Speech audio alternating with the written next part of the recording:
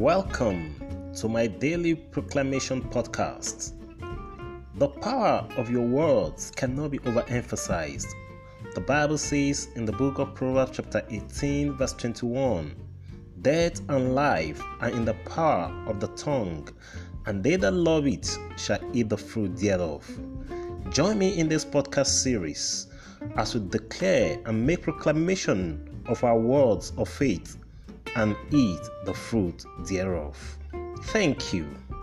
This is brought to you by Yomi Oluremekun, and I will assure you at the end of this journey and series of podcasts with me, your life will turn out to be the results of your proclamation.